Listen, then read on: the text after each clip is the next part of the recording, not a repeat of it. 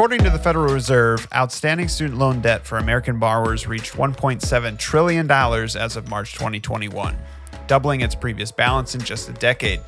Student loan debt is now the second largest outstanding debt Americans hold, passing auto loan debt and second only to mortgage loan debt. How did we get here? And what are the underlying problems causing this figure to balloon so rapidly? And finally, what possible outcomes may come from the current administration as they look to address this issue? We discuss all this in episode 23.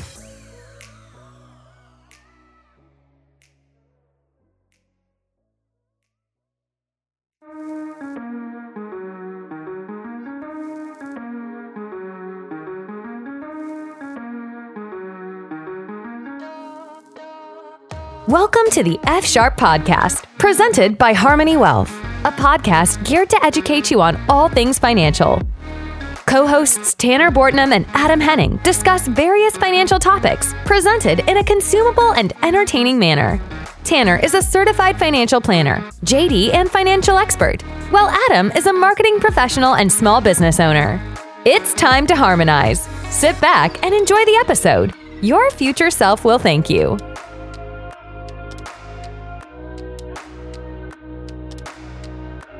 Welcome to episode 23 of the Financially Sharp Podcast presented by Harmony Wealth, a podcast geared towards making you more financially literate. I'm Adam Henning, marketing professional and small business owner, and I'm joined as always with co-host, certified financial planner JD, and industry expert Tanner Bortnam. Hey Tanner, how's the new house, the new office, the new setup? Hopefully you don't sound a whole lot different. Oh yeah, things are going well. In our house now. This is the first time recording from in the new house. Hopefully it doesn't sound any worse. Hopefully it's actually a lot better. I actually have the new office a lot more set up than where we were previous at when we were renting, because obviously you can't do as much in a rental as you can in your own home. And I have a bunch of acoustic panels up and everything. So hopefully the sound quality is going to be a lot better for our listeners. Woot woot. That's right.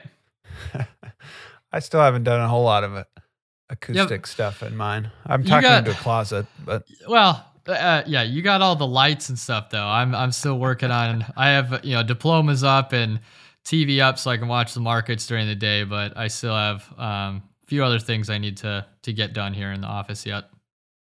My diplomas are still in the mailing envelope in a closet. The original mailing envelope, both of them. You didn't even open it to make sure it was signed and it was your name? Oh, no, you cut it open, look at it. Yep, that's good. And it's in the room right beside me, actually, in the closet. So when I got my undergraduate degree, I knew that I was going to go back for my master's, so I waited because I wanted to frame them at the same time so the frames matched, and then laziness and procrastination took over and I just haven't done it.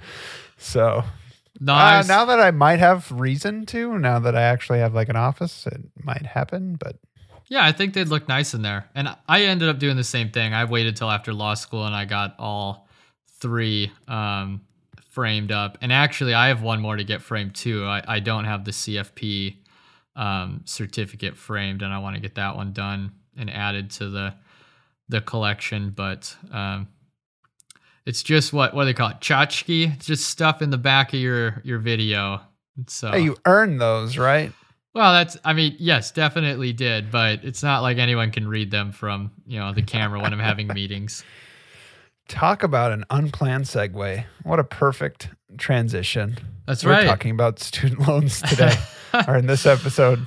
Yes, good old student loans. So your very costly frames. Yeah, I was just going to say, that paper that they printed it on must have been pure gold or something. All right, we'll kick off. Let me just pull up the notes here. There we go. So what do you want to talk about and how do you want to break down student loans? Obviously, we know what they are and how, well, most of us know what they are and how we acquire them as we pursue our education. But I'm guessing there's probably something different or a different angle that you want to take with this. Yeah, I mean, I think, as you mentioned, everybody knows what student loans are. know how to get them. This isn't an episode for, a junior in high school who's applying, for, or I guess junior or senior that's applying for loans or scholarships or anything like that. It's more of, hey, we're out of school. I have this, hopefully not a huge pile of debt. But unfortunately for a lot of people, it is quite large. What do I do with it? And so I think it's good to start with kind of how did we get here? How did we get into this situation? And understanding kind of how we get there. And then also, then after that, just talking about, what's currently going on. I'm sure everyone that has student loans knows that they're in, they pause interest rates on it, and just kind of talk a little bit about that, and then some things to consider going forward, so that you can either talk with your financial advisor, or if you're doing things yourself, you can try to get a game plan of how you should try to pay these off. What should you be doing with them? Different things to think about.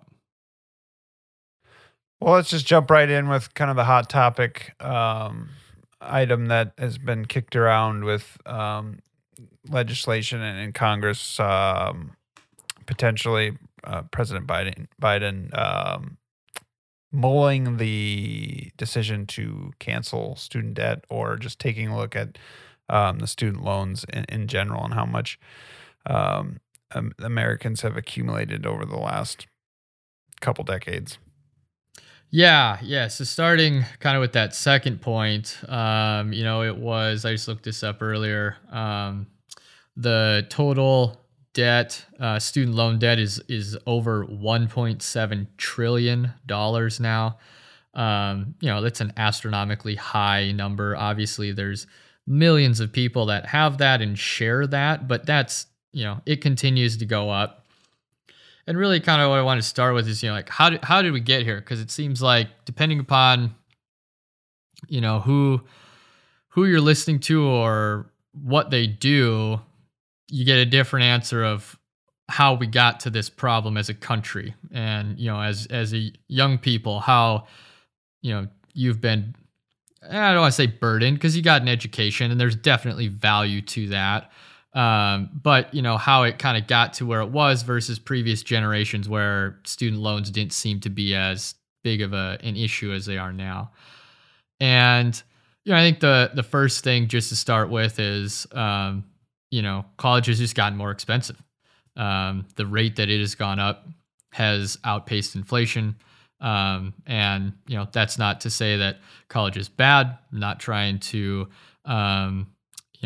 point any fingers at individual colleges or anything like that. I'm a very big believer in education, but it's just a fact. Education expenses have gone up much faster than inflation, and much faster than they had previously in, let's say our parents' generation. And so over the last 20 years, college has gotten significantly more expensive. So that's one part. Well, if you listen to Congress, that's the only aspect that they look at, and they just want to blame all the colleges. And I personally think it's three. It's a three-pronged, kind of like a stool. That is the problem. And college getting as expensive as it is only one of the problems, or one factor of the problem. The other problem is, the business world. I'm in the business world, but I think the business world has some blame in this as well.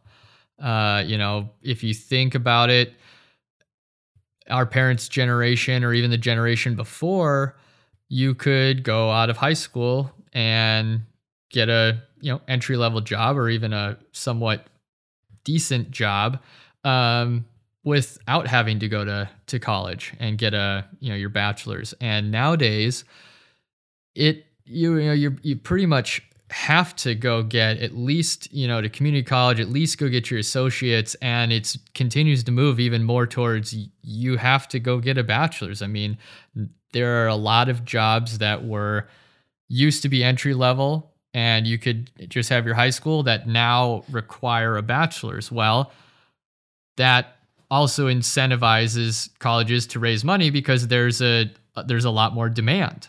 And the supply of students. Everybody's got to go, and it's kind of turned into this must-have.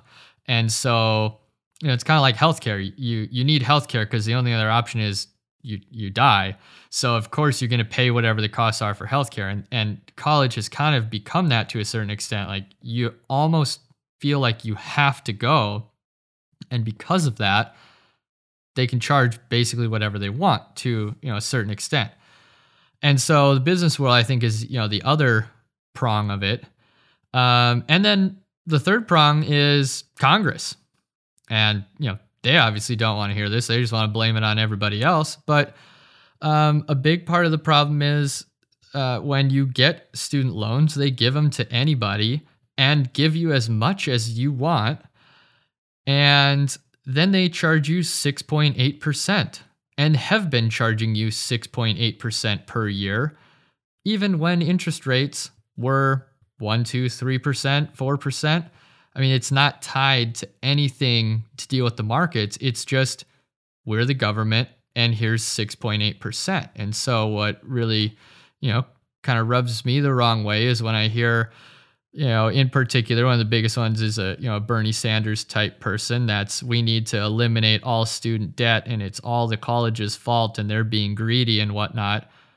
I really question, does he actually know what's going on? Like, how can you say that colleges are being greedy by increasing costs when you as the government have sat there and charged kids 6.8% per year when you can go out and buy a house at 3% or 3.5%? Like, the interest rate you're charging is highway robbery comparatively, because you're the government. You can do whatever you want. So, I really think that those three things together is what has caused this to get out of control and the huge problem that we currently are in.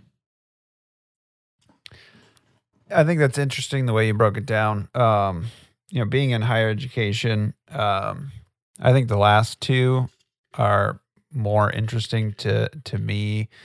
But I wanted to touch briefly on the first one with the cost of education. And I, just given the experience that I've had as being involved in working for a state institution, is the arms race that is attracting students. So the cost of education, I think, has gone up just because of window shopping and making sure the facilities and the student experiences.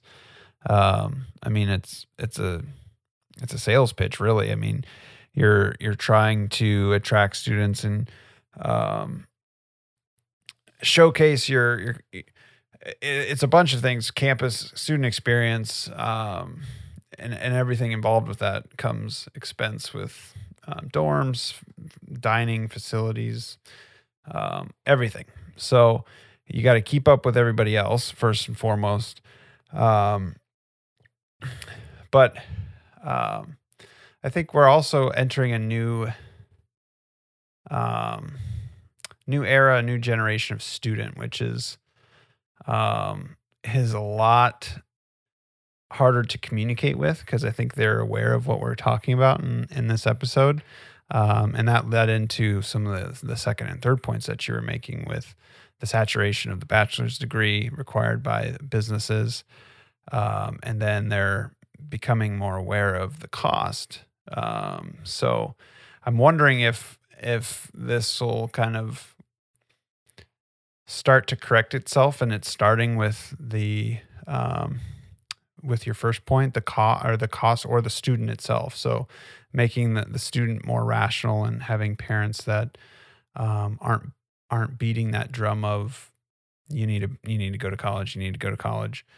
And that might also tie in like businesses, Google, big businesses, investing a lot of resources into training their own employees instead of requiring the bachelor's degree. But long story long, like my own experience, I remember getting my bachelor's degree, and it was, you look around, everyone else has that too. So that a factor for me of going to get my MBA was well, I need to differentiate myself. I need to, get a step ahead. And I'm sure that feeling is what a student with a bachelor's degree felt like 25, 30 years ago, being able to differentiate and not be so saturated. So, oh, absolutely.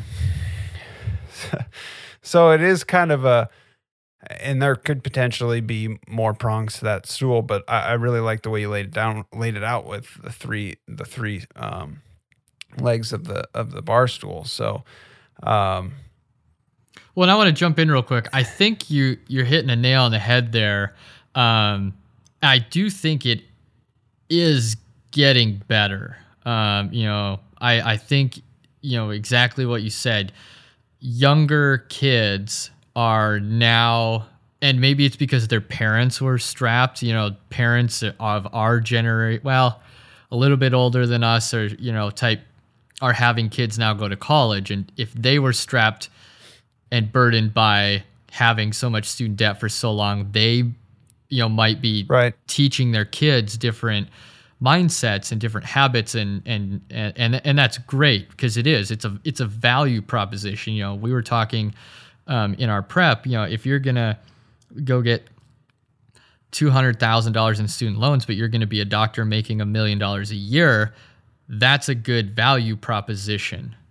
But if you're gonna go get $200,000 of student loans and your job is gonna pay you $30,000 a year, that's not a good value proposition. And I think that the students are starting to realize that, like you said, and I think that will help. And I also think business is starting to help, because, I'm not fully on board with Elon Musk and what he says, but I do think there is some validity in it. He makes a comment that basically higher education is, do you know exactly what he says, Adam? No, I was just going to wonder if you were alluding to his gamify education. Oh, no. I was going to say, cause I don't think any idiot can have a bachelor's degree. Is that something to that extent.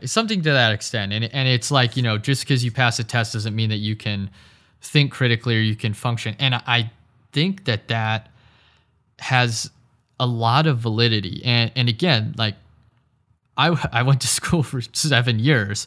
I have, lawyers that were in my class, and as long as you pass the bar, whether you're first or last, you're still a lawyer.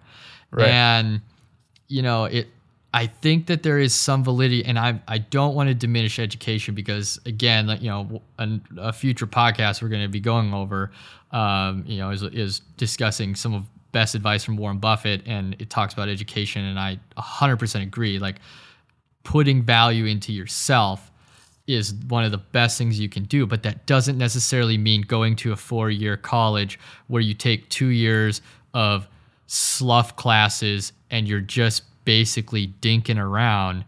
That's not probably adding a lot of value to yourself. And so if the business world, which I think it is starting to change a little bit more, is like, oh, well, you went to 2-year community college, but all of the classes were geared towards X, which is what we do, that may have more value than, well, I went to a 4-year education and I have a general degree, or, whatever. So I think it is changing, but, it's probably, it's like trying to, turn the Titanic. Like, it's huge and it's going to take a long time. And I mean, we're talking the next generation might not have it as bad, but there's still 2 to 3 generations in here that currently total over 1.7 trillion in student debt. And what the heck do we do with that?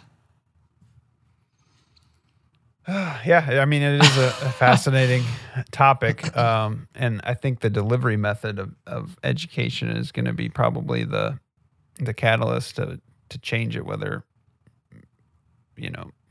either way, however it changes is going to be. The investment of brick and mortar is probably going to decrease if the next generation of student is wanting to consume education digitally versus in person. So that'll be an interesting streamline of things.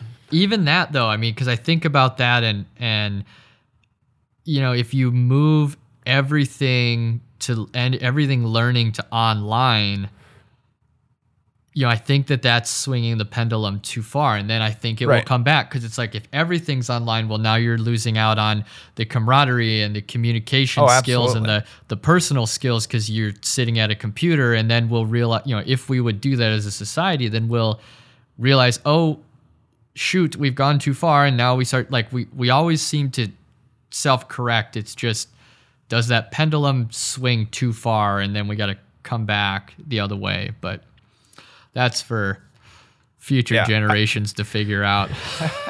I still didn't know who I was when I graduated undergrad. So it's just, so everybody learns differently. Everybody has different rankings of what they value and what they want to do. So let's switch more to the dollar amount that is outstanding for loans and the potential of canceling that. Is that going to be is that going to have the same effect in theory to what COVID and the PPP dollars were of basically eliminating, or this would be eliminating debt instead of printing rather than money giving money. Giving money, but wouldn't that have the same effect inflation wise? Just with well done, bringing back old episodes. God, I'm so smart.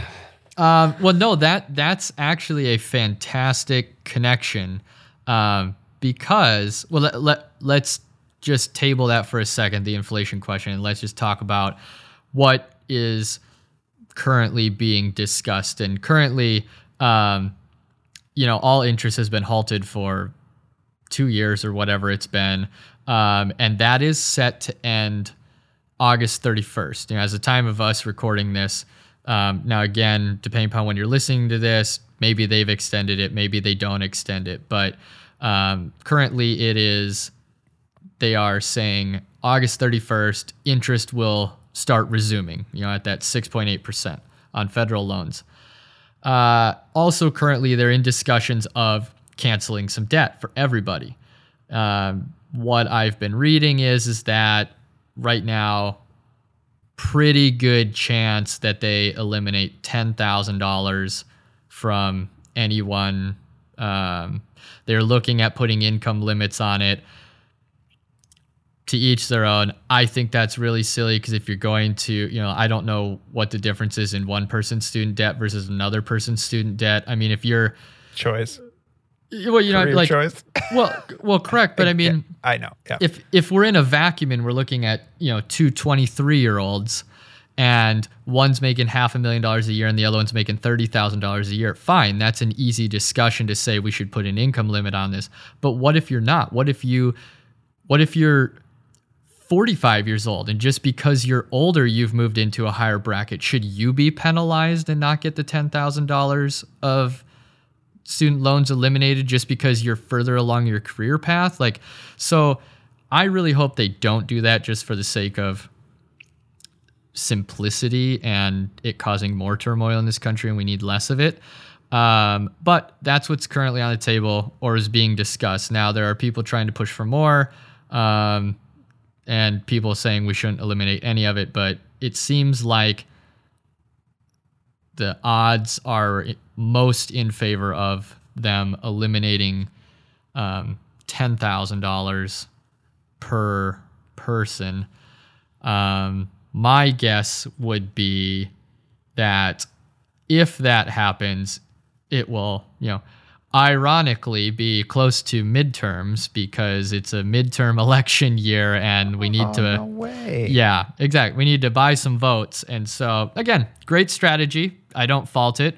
But that's why I think it's being delayed, because if you're going to do it, you could have done it already. So I think if it gets done, that's when it's going to happen, is nearer the election. So, September, October timeframe going into the November election. But that's where it is. Now, let's get to that inflation question you asked. If they do this, and let's say they eliminate $10,000, I don't know exactly what that would equate to. I haven't heard that number, or I don't remember it, of how many, probably billions of dollars that would be total of forgiven loans. And that is going to directly impact the money supply. So if you remember when we were talking about inflation, there's interest rates and then there's the money supply from that previous episode. And it will impact the money supply because just like PPP or just like the stimulus checks that the government just gave everybody, like this would be basically $10,000 that they just give everybody that has a student loan. And so that's... Which is more. Yes. Oh, way more.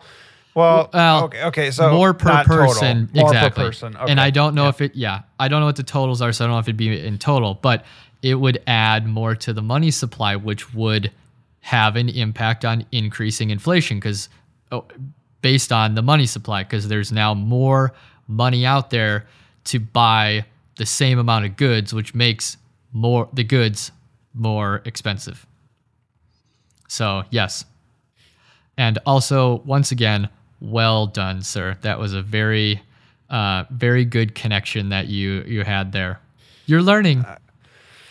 Yes, my Padawan, or I'm your Padawan, my Jedi Master.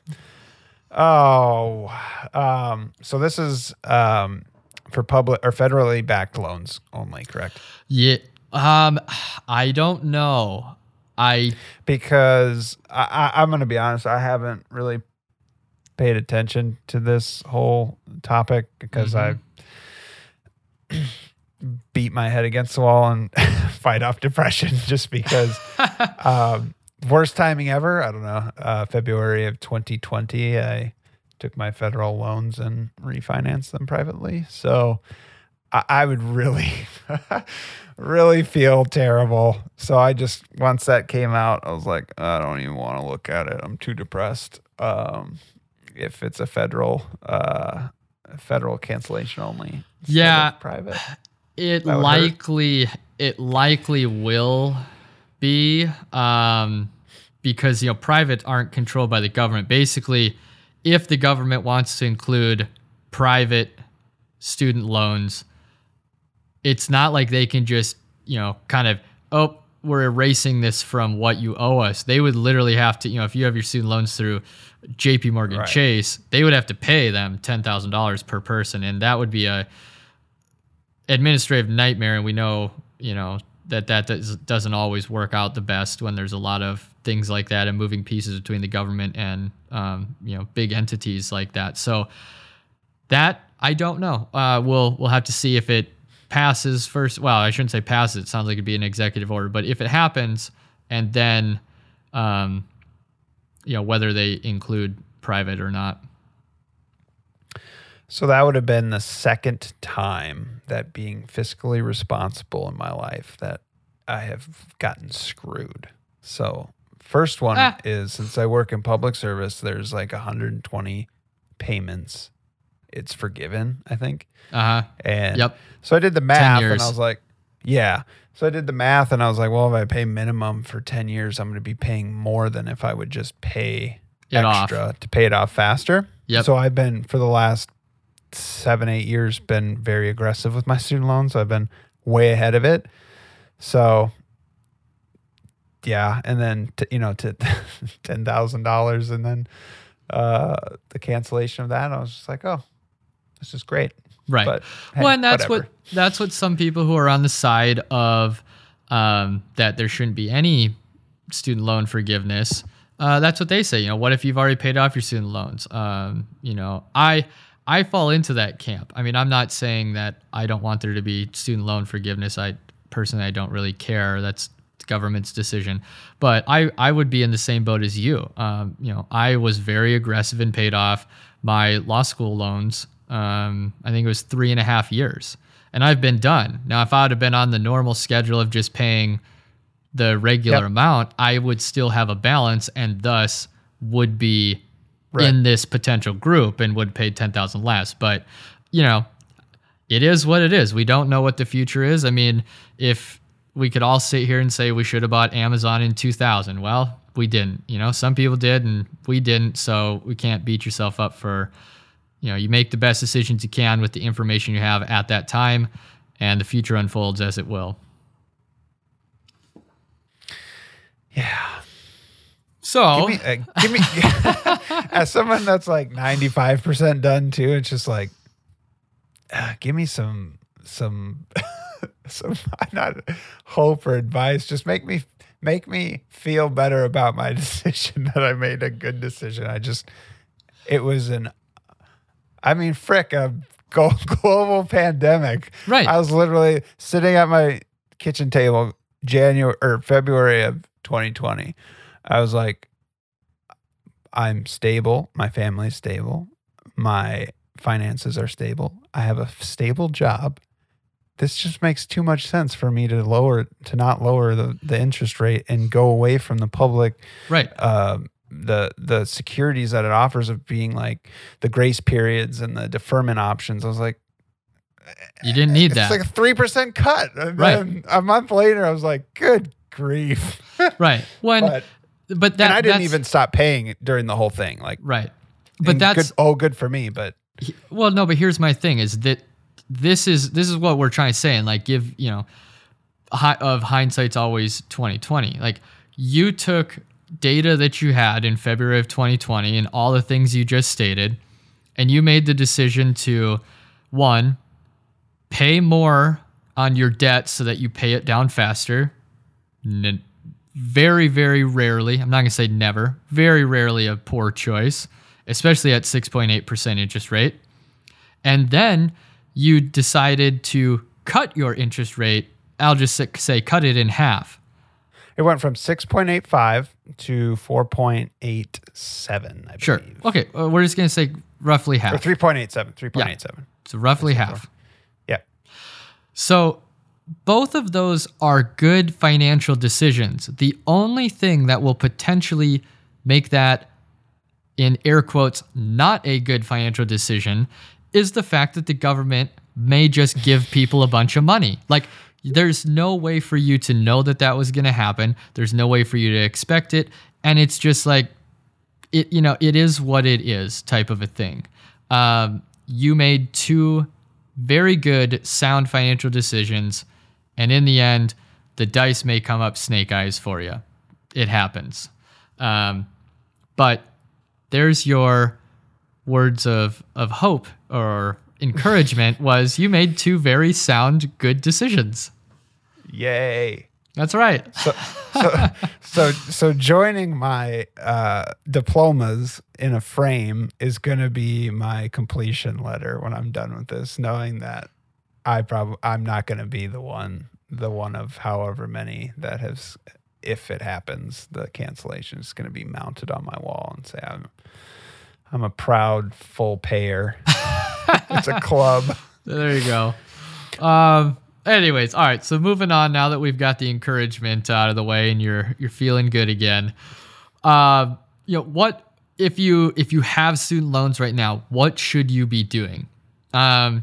First, probably need to break that down between, we're talking if you have federal loans. If you have private loans, again, as we've been saying, you have, that's kind of its own beast. It's on its own. It's with whatever institution you're at, not necessarily held to the government's rules, and we don't know how that's going to play out. But if you are and still have your federal student loans, the first thing you need to do is obviously examine them. What do you owe? How much do you have left? How much is your payment? Like, what's your cash flow? Can you pay more each month?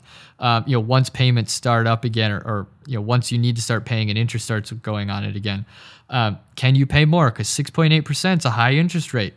And also, are you, depending upon your job or depending upon your income, are you eligible for any of these programs that will allow forgiveness? And then what's the break even? Like Adam did.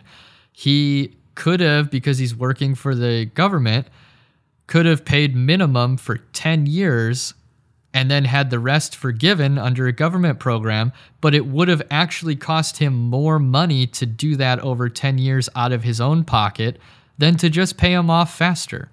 So you have to, work through those calculations or work with your financial advisor through those calculations. And then I would say once you've gotten through that and you know what your loan is and you really understand it, how much you can pay, start paying on it.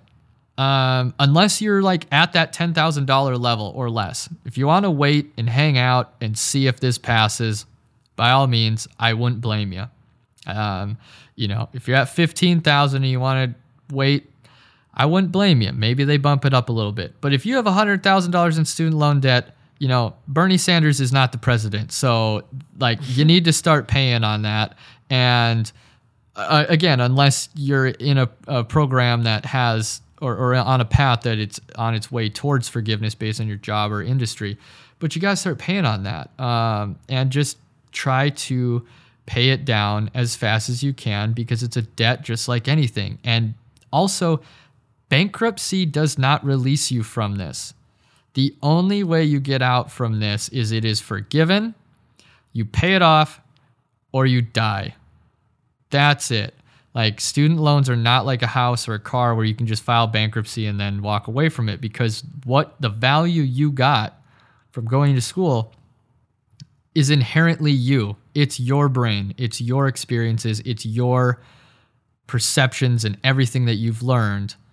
That's only intrinsic value to you. I get no value out of Adam going to school and what he learned, because that's not me. Adam doesn't get value out of what I learned. We aren't each other. And so that's why it unfortunately stays with you. I'd start looking at those things and, creating a plan to try to get them paid off, because it's just, if you let that, we've talked in previous episodes about compound interest. Well, it works the opposite direction when you have debts, and a 6.8 compound interest really adds up. That's what happens when you read these articles about people who have, said, I've been paying on my student loans for 10 years and I owe more than when I started. Well, they probably have been paying the minimums only, and that compound interest has just gotten bigger and bigger and bigger, and that snowball gets bigger, and now they're not keeping up, and it just crushes you. So don't get yourself in that situation. Keep that interest snowball small and keep paying that off, and pay extra if you can. Because again, 6.8% is a high interest rate. I'm not in the Dave Ramsey camp that you shouldn't have debt and that debt is terrible. Student loan debt is not inherently bad debt, because it is you improving yourself and making yourself, better by learning more and more well-rounded in everything you take away from it. But that interest rate is bad. 6.8 is high. Work to pay that off. I would prioritize it. Not over credit cards, because those are higher, but an auto loan at 2% or student loans at 6.8, if you have extra money, it should be going on your student loans. It shouldn't go towards paying off your car faster, because the interest rate you're paying is so much lower.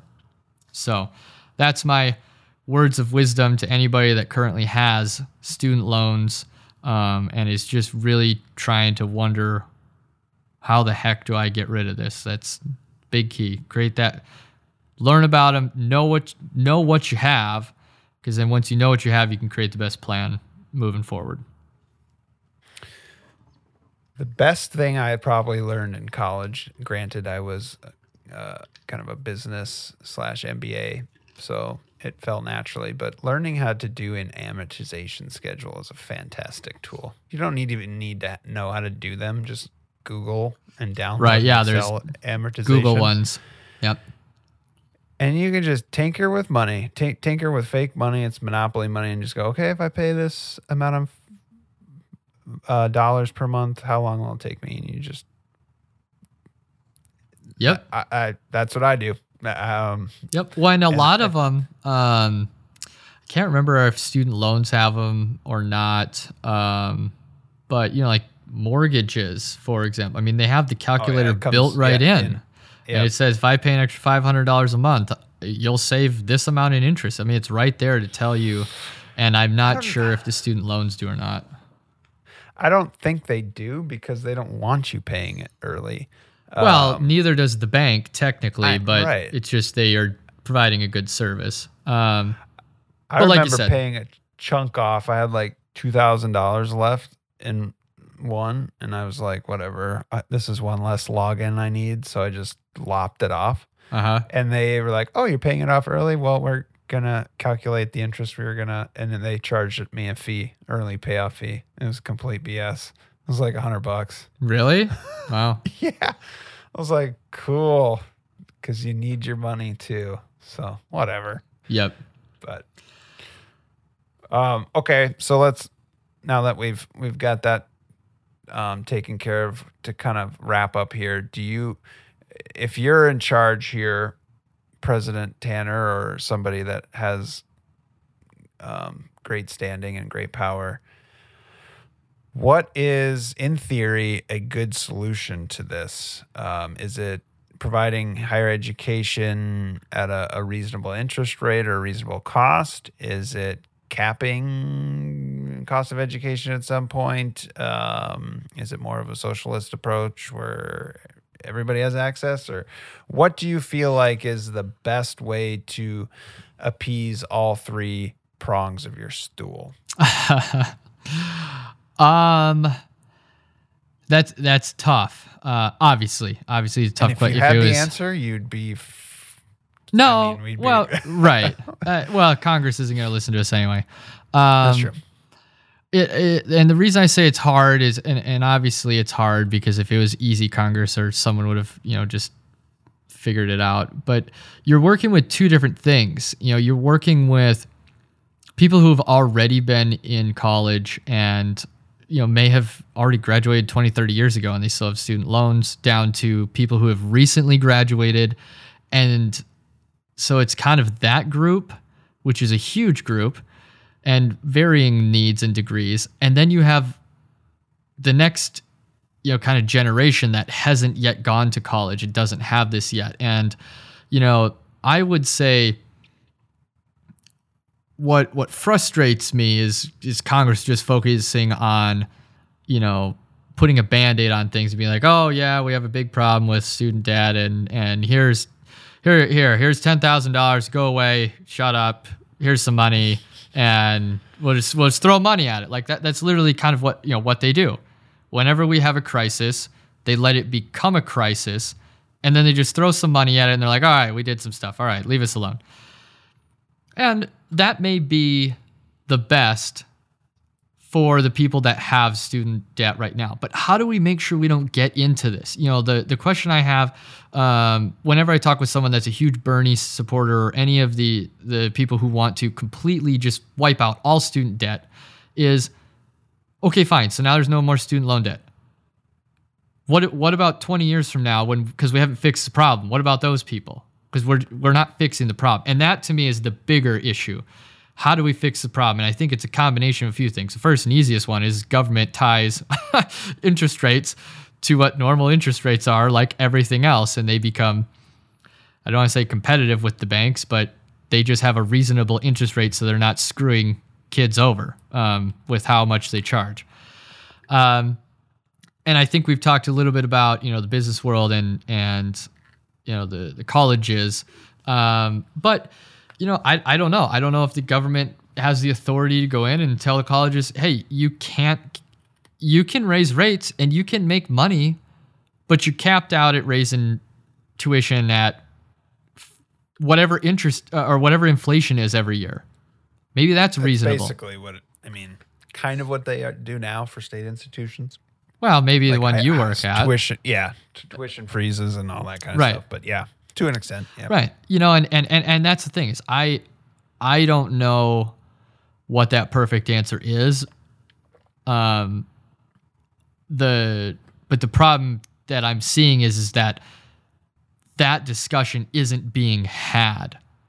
Where, Congress, who has the ability and authority and the power to do things, is just, well, we'll just throw some money. Like they're just putting a Band-Aid on things, and that's not what we need. We may need that, but then we also need to address the problem and have people in that are a lot smarter than me and are in the education field and can talk about these things and have a lot better idea than I ever would, and bring in a bunch of experts on that, and then bring in a bunch of experts in, the business world of how can we do this, and bring all of them together and then find a solution to not continuing to have this same problem, creep its ugly head up 10 years from now or 20 years from now again. Like, we need to solve it, not put a Band-Aid on it and kick the can down the road. So how's that for, you called me President Tanner, so how's that for a political answer? Yeah, you just talked in circles and didn't give me an answer. Right around it. Yep. Perfect. Well, I will say, Tanner given my Bortnam, experience, 2030. No, what would it be? All right. Well, you're the next 35? one? No, Yeah, you'd be eligible. No, but what is it? It's 2024, so 2028. There we go. I'll solve all the problems in 2028. That is crazy to think that, given our age, 2028 is the first. No, I'm not running for president. I wasn't worried about it. Yeah, well, just in case some of our listeners thought I was being serious. Hey, okay, never mind. I won't. I'll just shut my mouth. You can get rich faster by doing that. That's what I was gonna say. Politics. It'll be interesting to see if we do an update, 6 months or a year from now on this episode. It'd be interesting to see how smart or dumb we sound. Yeah, well, and just how it played out. But yeah, it is, given my experience, circling back again to another episode of finding your why. For me, an important thing for me and my wife Greta is to give our son Miles and future children the ginormous, I know that's not a word, head start in their race by helping them with education costs. Because, man, I didn't get a whole lot. It was kind of 100% all on my own. And, yeah, it's been, a burden that you have to kind of bear by yourself. So if you never had to deal with student loans, God bless you. You are lucky. And I am jealous. But anyways, anything else to add there, Tanner? Nah, that's good. That's good. Cool. We hope this episode has been enjoyable, helpful. I think it was a pretty good one, right, Tanner? As always, thanks for listening. If you haven't yet, please like and subscribe. If you're listening on Spotify, click those stars, give us a 5-star rating. It helps our podcast, and we appreciate it very much. If you have any questions, suggestions, or want to join in on the conversation, shoot us an email at podcast@financiallysharp.com. That's podcast@financiallysharp.com. See you in the next episode. This podcast is for informational and entertainment purposes only and should not be relied upon as a basis for investment decisions. This podcast does not engage in rendering legal, tax, financial, or other professional services. Investment advisory services are offered through Harmony Wealth, a registered investment advisor authorized to do business in states where registered or otherwise exempt from registration. If you have questions pertaining to your specific situation, please contact Harmony Wealth at 602-935-5155 or at harmonywealthaz.com.